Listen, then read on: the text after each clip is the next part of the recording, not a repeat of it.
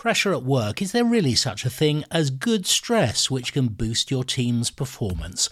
I'm Nigel Cassidy and this is the CIPD podcast.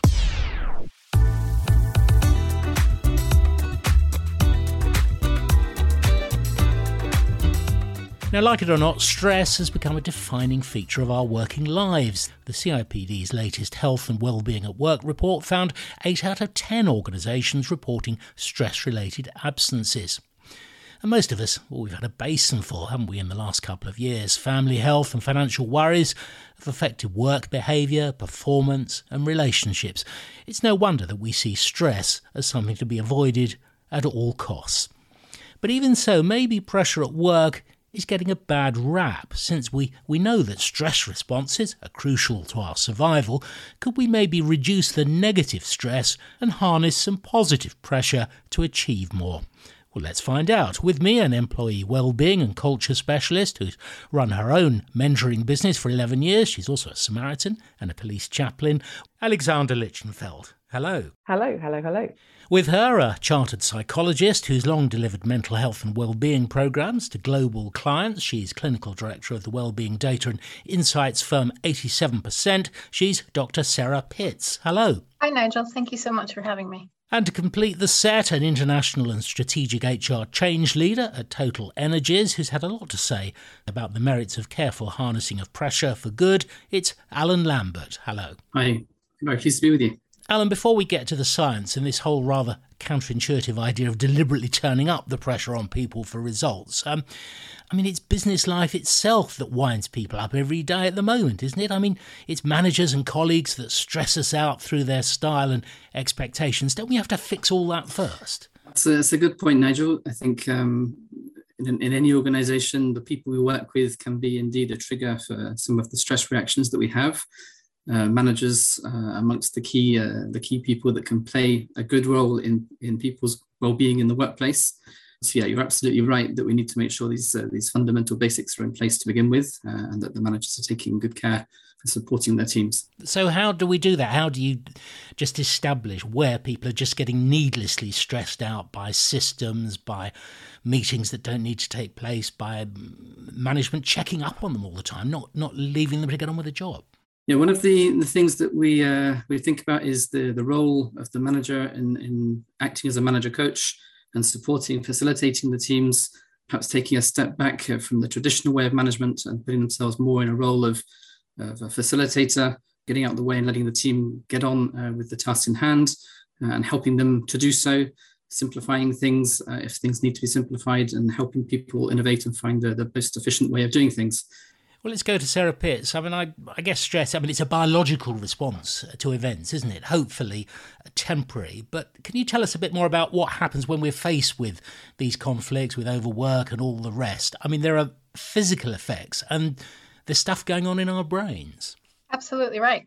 And, we all know stress has many sources. It comes from our environment in terms of our work environment and the people around us, but also it comes from our bodies, as you've said, and our thoughts and how we view the world around us. So when we feel under pressure, what's happening in our nervous system is instructing our bodies to release stress hormones, including those you may have heard of, adrenaline and cortisol, and something else called noradrenaline.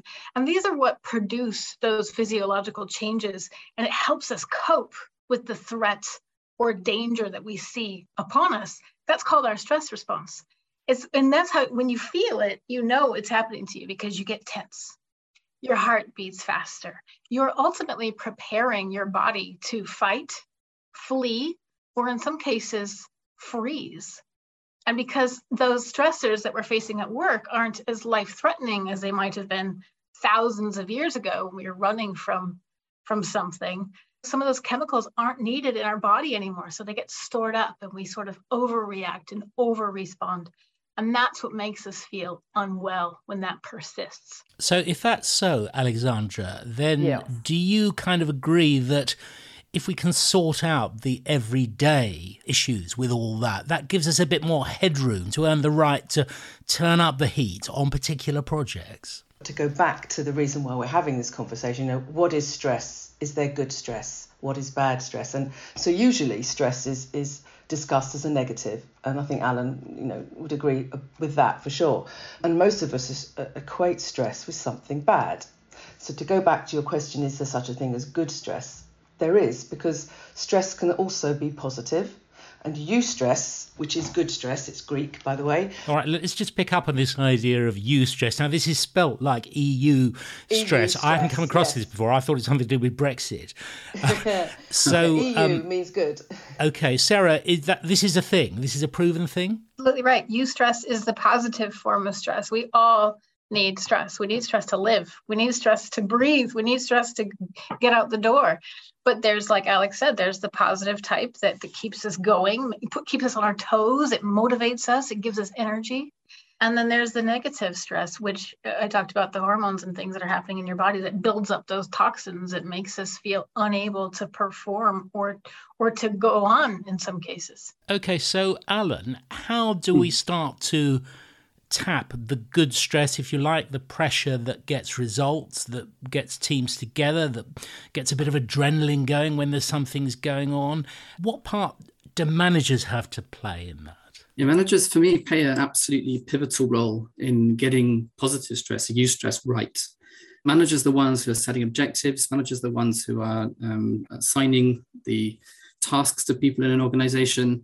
And they're the ones who are going to be deciding which human resources, which individuals they put against which activities. So, I mean, it seems to me you need to know your people and their capabilities pretty well, don't you, before you even try to raise the bar? No one person has the same level of stress and what leads to stress or what leads to good stress or distress. So you have to know your people. Let's ask Sarah about that. We hear talk, don't we, about snowflakes, about certain workers who you kind of almost get the sense are kind of frightened of hard work, who set the bar for themselves rather low. I mean, do we actually have to sort of look at how every individual responds to stress or what they think is stress? Maybe it isn't stress at all. I think that, yes, it's really important to get to know your people better, like Alex says, and like Alan's referring to, because then you can understand for them what causes pressure is not just stress, it's what's important to them. What are their passions? What are their strengths? And when you think about the generational differences, you're thinking about that younger age group, the Gen Z and the younger millennials, who have watched all of us, make ourselves ill and are thinking, that's not for me. Or I want to do it differently. Or I'd like to have a different sort of lifestyle. And so it's not the same for every generation. It's not a generational bias. You've got to get to know your people because their strengths and their passions are what's going to impact their pressure and how they perform. And I'm sure Alan can say a lot about what he has seen in terms of differences between people and why it really pays to get to know your people. Yeah, thanks. I fully agree with that. I think the key things that any manager needs to keep in mind when they're assigning tasks to their team, first of all, is the skills. So what level of competence do people have? And as you just said, Sarah, the other aspect is what intrinsic drivers they have, what motivates them. If you know individually the intrinsic drivers and the skills, you can get the stimulation level right and place people in a position where they've got focus and rational thinking to their job, and that gets them to behave in the most efficient way.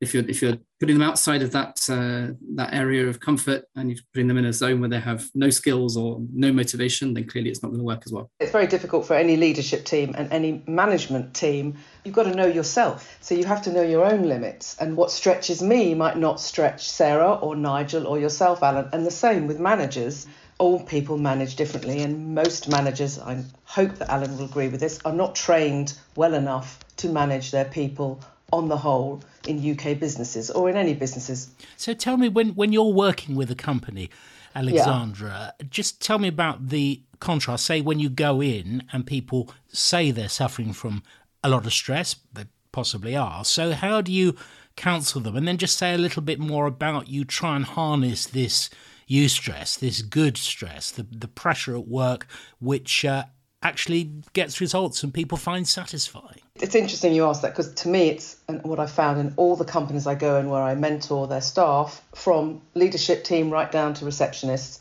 it's about relationships. And it stems from the relationships. And a lot of the people I have mentored over the years, most of their stressors have been from not understanding the relationships they're in. A lot of my mentoring starts on one-to-one, but often, Nigel, I bring a third person in who is maybe causing my mentee the stress that they're feeling.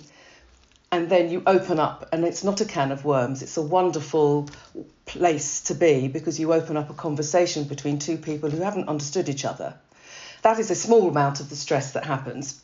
But then they start to understand each other and what workload they can or cannot handle. So to answer that question, it's down to relationships. That's what I find when you mentor people. A lot of people can go up to someone and ask to do something or be asked to do something, and they know that they're swamped with everything, and they also don't know how to say, no, I cannot do this now, but I can do it next week. It's being able to articulate how you're feeling in a very positive way. Or even to be able to say, I'm not the best person for that job. Absolutely. And that confidence to say that to someone definitely comes from within, but managers need to learn that too. They need to build that trust with their people so that people feel comfortable and confident enough to say things like that, things that they perceive might be not taken well. Actually, Alan, you could say, we'll give as a manager an opportunity to place that person where they're best fit and bring someone else into that particular area if needed. Yeah, absolutely. I certainly don't disagree with what you're saying on the need for management training. I've been working in leadership and management training for coming up for decades, and HR for longer than that. But the thing I would like to perhaps draw back is it's not all on the manager's shoulders. No. It's also about having a growth mindset and an approach to learning on the individual themselves. And that's crucial, because if you don't see the challenge in a positive light, you're going to feel negative pressure. Whereas if you see the challenge as something that as an opportunity to learn and grow and develop, you're more likely to see it in a positive light, therefore harness it as eustress and use it as a learning opportunity. It's interesting you mentioned that, Alan, because I just saw some of the stuff you've been writing, and you put this thing about reframing stressful work as a positive challenge. If you really can do that, I can see that's brilliant. But if it actually doesn't work, I can imagine people being very cynical. You know, they go to their manager, they feel stressed, and they're just told to reframe, but the workload hasn't changed. In listening to everybody, it's interesting. I think the word stress, when we're talking about good stress, has to go. It's not stress. So this is not about putting more stress on workers to get results. So what is it then? I think it's about helping a worker to learn how to be on top of all the pressures they have at work, but also life and work crosses over. I was going to say that would help them outside the workplace. So you remove the word stress from the good side of it, and you talk about how can we help you stimulate your work ethic, or stimulate you enough to start to grow, as Alan was talking about, growing as a person, and have a feeling and a sense of achievement. Instead of using good stress, say, let's find a way of stimulating you. Let's find a way of how you can grow as a person outside and inside the workplace. And, you know, even asking your employee or your manager, what can we do to help you achieve what you want to achieve? And again, people's goals are in varying different levels. I did read that happy people in the workplace aren't the most productive. I would disagree with that wholeheartedly. I think contented, happy people are much more productive. There's no presenteeism there. That's when you're feeling really bad about yourself and you're still going to work and you can't actually get anything done. But from what my experience from mentoring is that after 3 months of mentoring, a person is at least 60% more productive. That's what I found. 60%? So, yeah.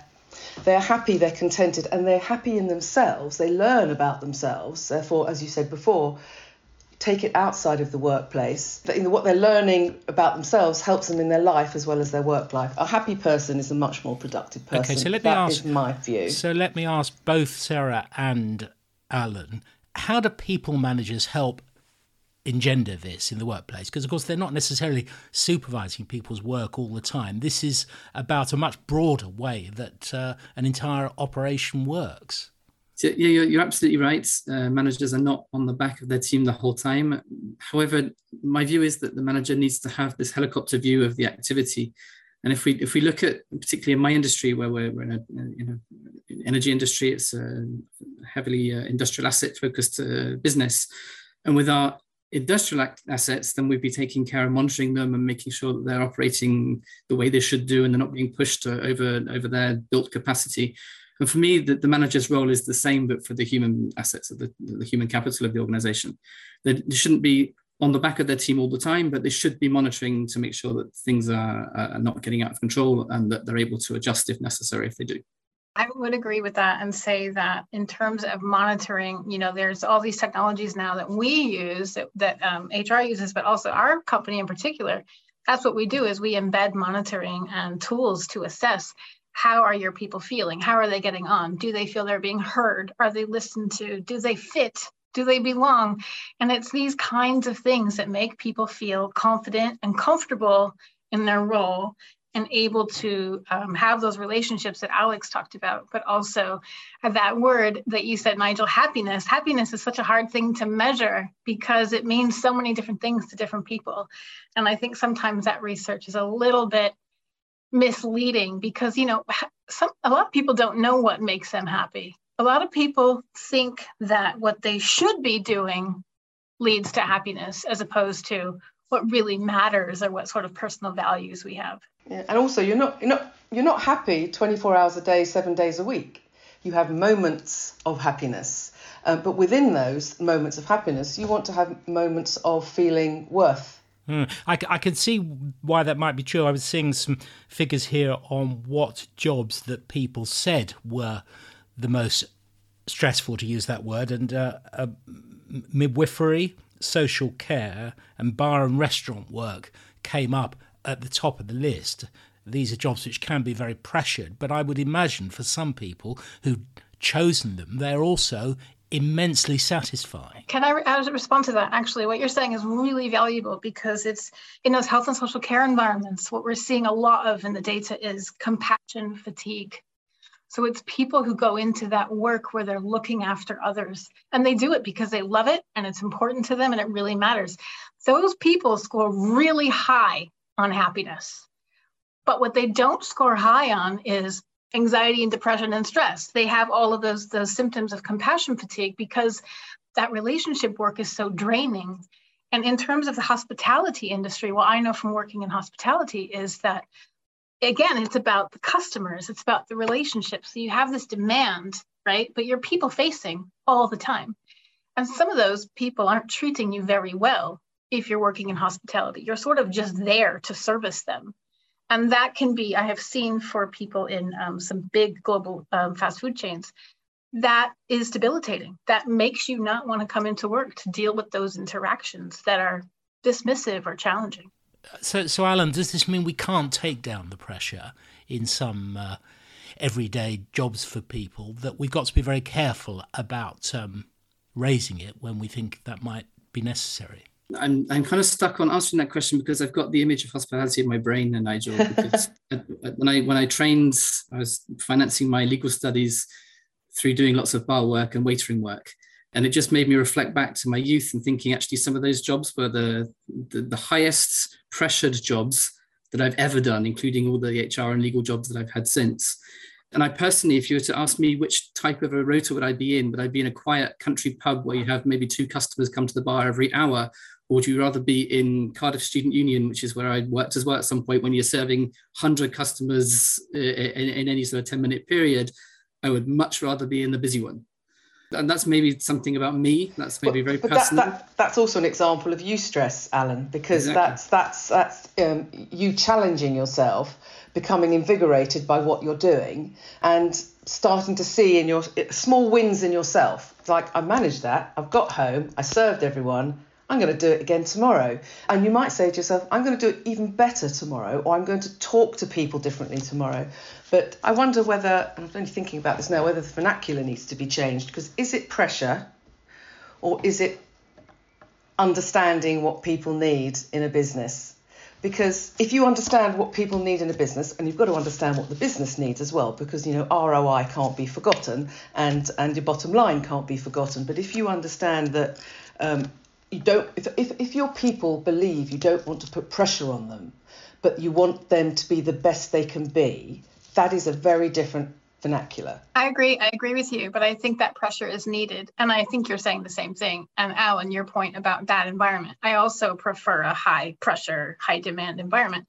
So you kind of can't remove the pressure. And I mean, it can be abused, can't it, by managers? It can, of And I course. saw that play, I don't know if any of you saw it quite recently, about people working in a call centre, and whenever they kept putting more and more pressure on people to work more and more quickly and produce ever more, per hour, they kept making them parrot, you've got to be totally customer focused, or whatever the phrase was. And this, I mean, that was grossly unfair. But some people like targets and some people don't like targets. And some people who don't like targets do better than those who like targets. It's all... So it comes round to that thing about understanding your people better. Exactly. You took the words out of my mouth, Nigel. And actually getting them to put the pressure on themselves, Alan, perhaps. It's also about capability and skill. In your example, Nigel, of call centre, even if you are 100% competent in answering the calls, but you're expected to do so in a way that is just totally unachievable, that you're not going to have the capacity to answer the volume of calls that you're being expected to answer, despite having the level of skill and competency, it's going to drive your ability to do it right back down to low, which if you've then got the challenge on the other side, is going to put you into a moment of anxiety. So you need to make sure that not only the competency of the individual, but also the expectation that's being put by the organization is not putting someone in an ability to fulfill the task. But on top of that, I think businesses, I will go back to using the word pressure, put pressure on the people, but don't actually give the resources to their people to equip them to deal with what they're being asked to do as well. So it's a whole circle of things that have to be addressed.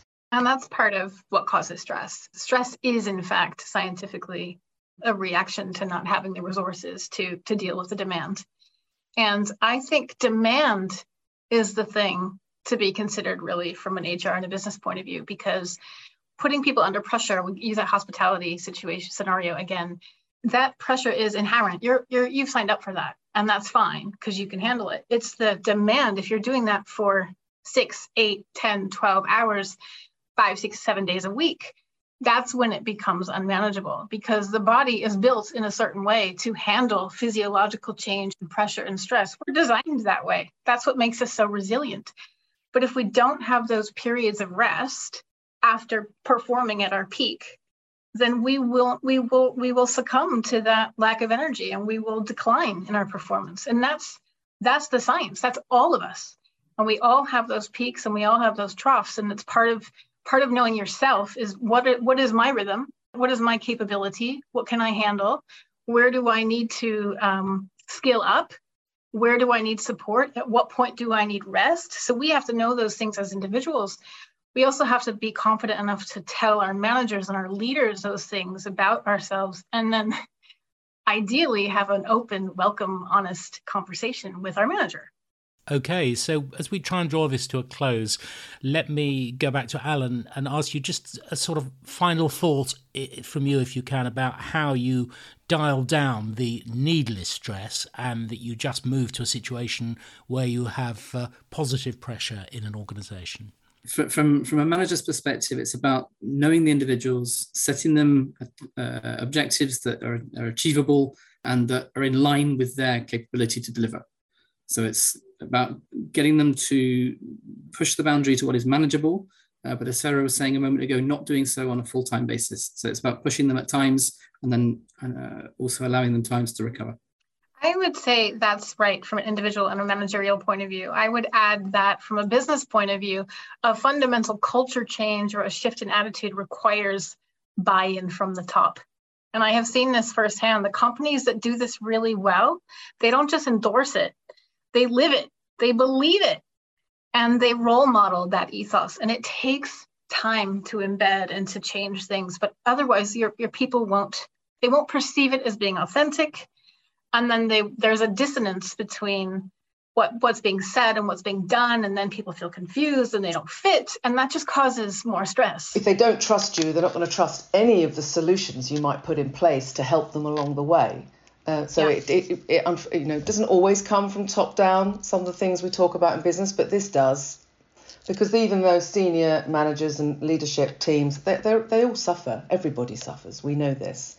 And I've worked with a management consultancy firm before, And I didn't work for them for very long because they're very high-flying business management consultants that they don't want to talk about any of the crap, if I can say that word, that they're having to deal with. And I could not work with them. Messy reality. They didn't want to. And, you know, Sarah would agree, there are some businesses that you know, just don't want help and don't want... They just don't. They don't want to hear it. I think they probably know deep down. So finally, I mean, all the stuff you do with people, Alexandra, are you convinced that it is possible to dial down on the needless stress and actually make work more of a pleasure using a little bit of pressure now and again? I think you can dial down the stress and make productivity higher, not necessarily by dialing down the pressure. It's about getting your people to understand why they are having to do what you want them to do. Something my dad taught me many years ago when he was an officer in the army, and he said a lot of officers would go to their people and say, do this, this, this, and this. And he would say to them, I need you to do this because it will have a direct effect to this, this, and this. And he taught me that many, many years ago, maybe why I'm in this field that I'm in. You have to explain to people why you want them to do stuff. I would agree. I would totally agree with Alex and say that you can use pressure purposely in organizations. It's not counterintuitive. You just have to make the employee part of that conversation. Because if you have these really high expectations of your people and you don't let them know that, then there's not a mutual conversation. And at the same time, you have to enable your people to believe that if they come to you for help or advice, that you will listen.